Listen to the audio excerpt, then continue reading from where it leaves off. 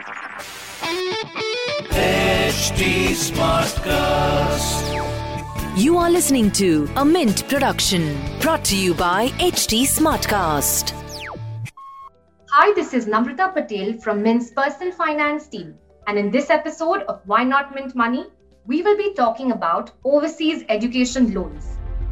Hi, welcome to Why Not Mint Money, a personal finance podcast where we help you understand basic money concepts and share strategies for you to build your wealth. So let's get started on your money journey. In the last few weeks, I read about the Indian students stuck in Ukraine due to the war. As soon as they made the treacherous journey back to India, they were all worried about completing their courses and the huge amounts of money invested into going overseas for education. Like them, every year, lakhs of students from India take overseas education loans and go abroad to study. So let's talk about the financial aspect of going overseas for education. We have with us today Ankit Mehra, co-founder and CEO of Gyandhan. Hi Ankit, thank you for joining us today. Hi Namrata, thanks a lot for having me on this podcast. Welcome to this podcast, Ankit. So over the past few years, Ankit, the number of students going overseas has increased drastically. And so has the number of students taking loans to go abroad. According to you, what are a few of the important aspects students must keep in mind while taking an education loan? Sure. As you mentioned, we've seen students in Ukraine facing a lot of troubles. So I think the first thing that every student should take into consideration is the fact that what is the cost of education and what would be the return on education? Because that is very, very critical, irrespective of whether you're taking an education loan or not. Now, coming to the education loan specifically, there are two things that people need to, broadly speaking, consider. One is, what are the terms of the education loans? And second, what is the speed with which they can get the education loan? Now, what do I mean by the speed? Is the ability whether I can get a loan in the right amount of time or not. More importantly, to begin with, let's look at the terms. I think there are a lot of factors to consider for a student who's looking for an education loan. But if I had to simplify it, it really boils down to two or three key factors.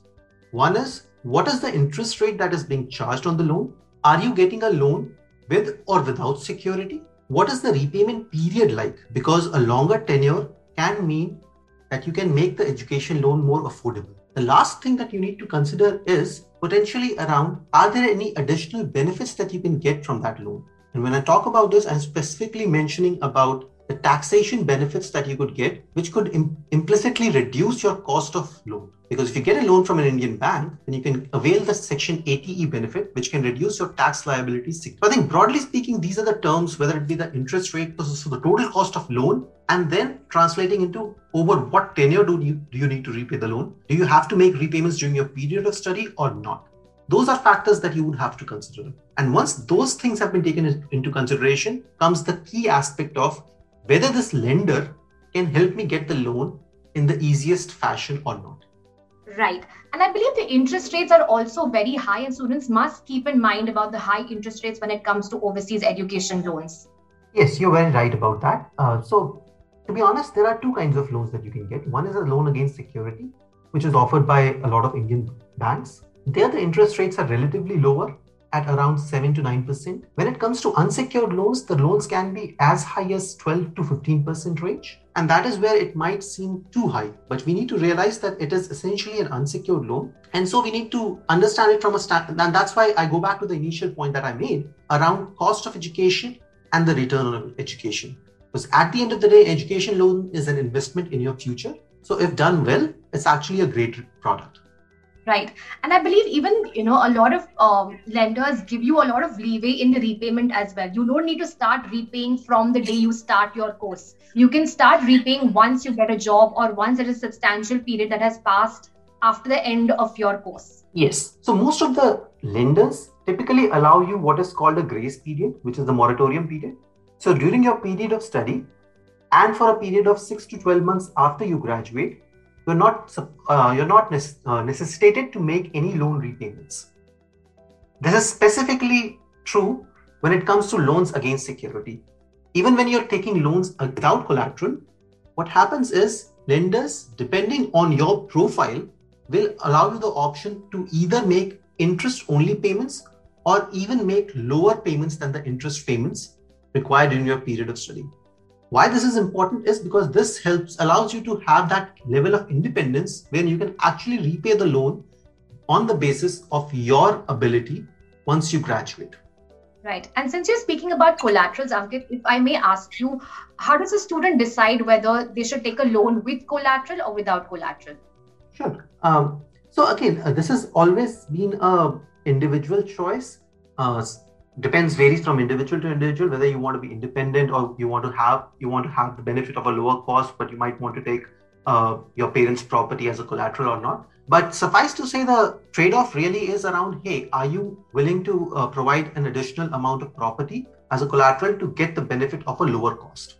What happens and what we need to understand here is typically when we look at who are the lenders providing loans. So if I had to bucket this category, there are Indian lenders and typically all the public sector banks and some private banks who offer only loans against collateral. Now, if you compare it to other Indian private banks and NBFCs in specific, they provide collateral-free loans as well. Let's take an example of a student who has the property. He or she has an option of saying, hey, I can avail of a loan from an SBI at a lower cost of rate. I don't want to take a loan from another NBFC or a private bank at a higher cost of rate, or even from an international lender.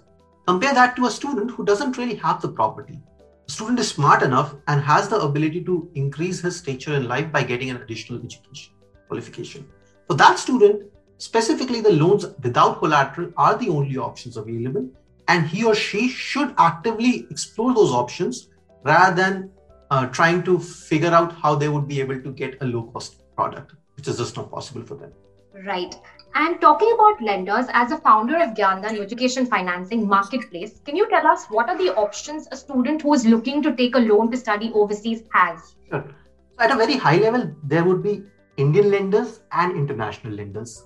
As I briefly alluded to, Indian lenders, you would basically break them down into two categories. Indian lenders offering collateral loans and Indian lenders offering collateral-free loans. So banks offer collateral loans, which also come with the taxation benefit. NBFCs, where Gyandan is also an NBFC in addition to being a marketplace. NBFCs and private banks also offer collateral-free loans, wherein your assessment is primarily on the basis of the program that you are enrolling into, on the basis of your credentials. Coming to the international lenders, typically international lenders only have collateral-free loan options. Some of them don't even require a co-applicant for you to apply for a loan. That is very, very beneficial for a lot of students. In the international lender space, predominant players are, I would say, comparable to Indian NBFCs or Indian private banks that look at your future employability to assess what kind of loans you should get. Right. So how does one choose between an Indian and an overseas lender? Sure. So I think I'll take a step back and again go back to the first point that we discussed was around what are the different aspects students need to consider. So really it boils down to, hey, do you have the flexibility of choosing different options? What kind of a loan product are you looking for? Are you comfortable paying a higher rate of interest, or do you need that grace period that we were talking about where you don't require to pay any EMIs, or you're comfortable making some small EMIs during the period of study? So there are multiple different factors that you would have to consider before deciding whether you want to apply for an Indian lender or an international lender, and which specific lender. The simplest answer I can give to the folks really is you can look at marketplaces like Gyandan, which what happens at a marketplace like Gyandan is there are multiple lenders we have partnered with, and we specifically identify what kind of a loan product would be best suited for you as a candidate, and then help you process that loan application with that particular lender. In case you are already aware of these processes and you know which lender you want to go ahead with, you can also apply to that lender directly. The benefit of applying through a marketplace might be that the fact that in addition to identifying the right lender, they will also help iron out any issues that you might face during the application process. Right. So in a sense, you look at the comfort level of the student, the requirements of the student, and the capability of the student to pay back, and then decide the kind of lender you want to approach. Yes. So let me again simplify it by saying when a customer comes to us, what we'll understand are two critical factors. One is, hey, what is the timeline that they are looking at? Do they need a loan in the next 5 days? Do they need a loan in the next 10 days?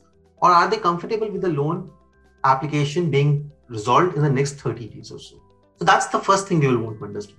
Then we'll want to understand what their profile looks like. What does their credit history looks like? Do they have a co-applicant or not? Do they have a collateral or not? And more importantly, also try to understand what kind of programs are they going to.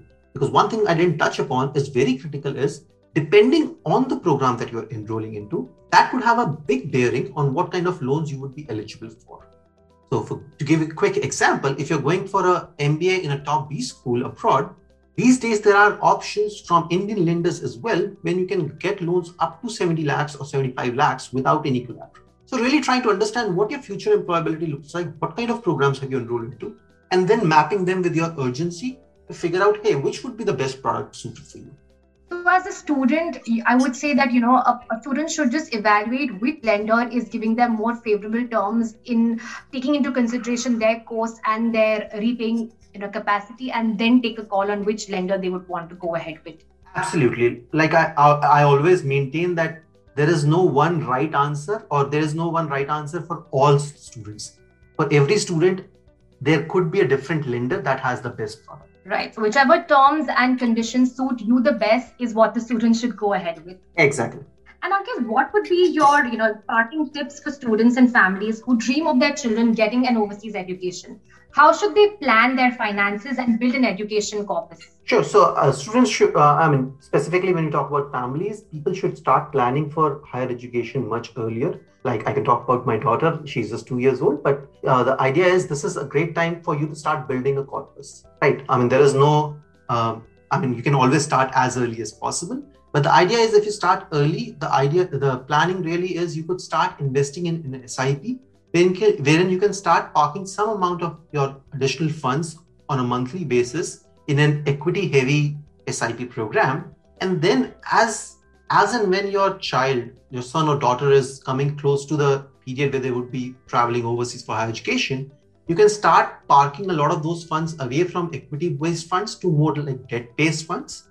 And then you can, at that point in time, be in a better position to evaluate, hey, what is the additional amount I would need to cover up for the deficit in funds? Obviously, if you have a child who is in the teens or going next year or thereabouts, then the need for an education loan increases significantly.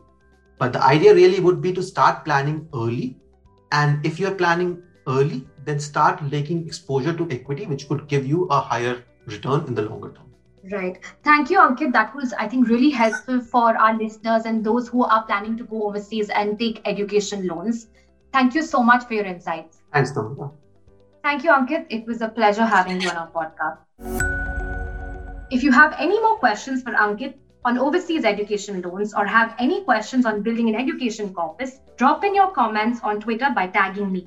My Twitter handle is Namrata Patel06, NAMRATAPATEL06. That's all from today's episode of Why Not Mint Money. Thank you for tuning in.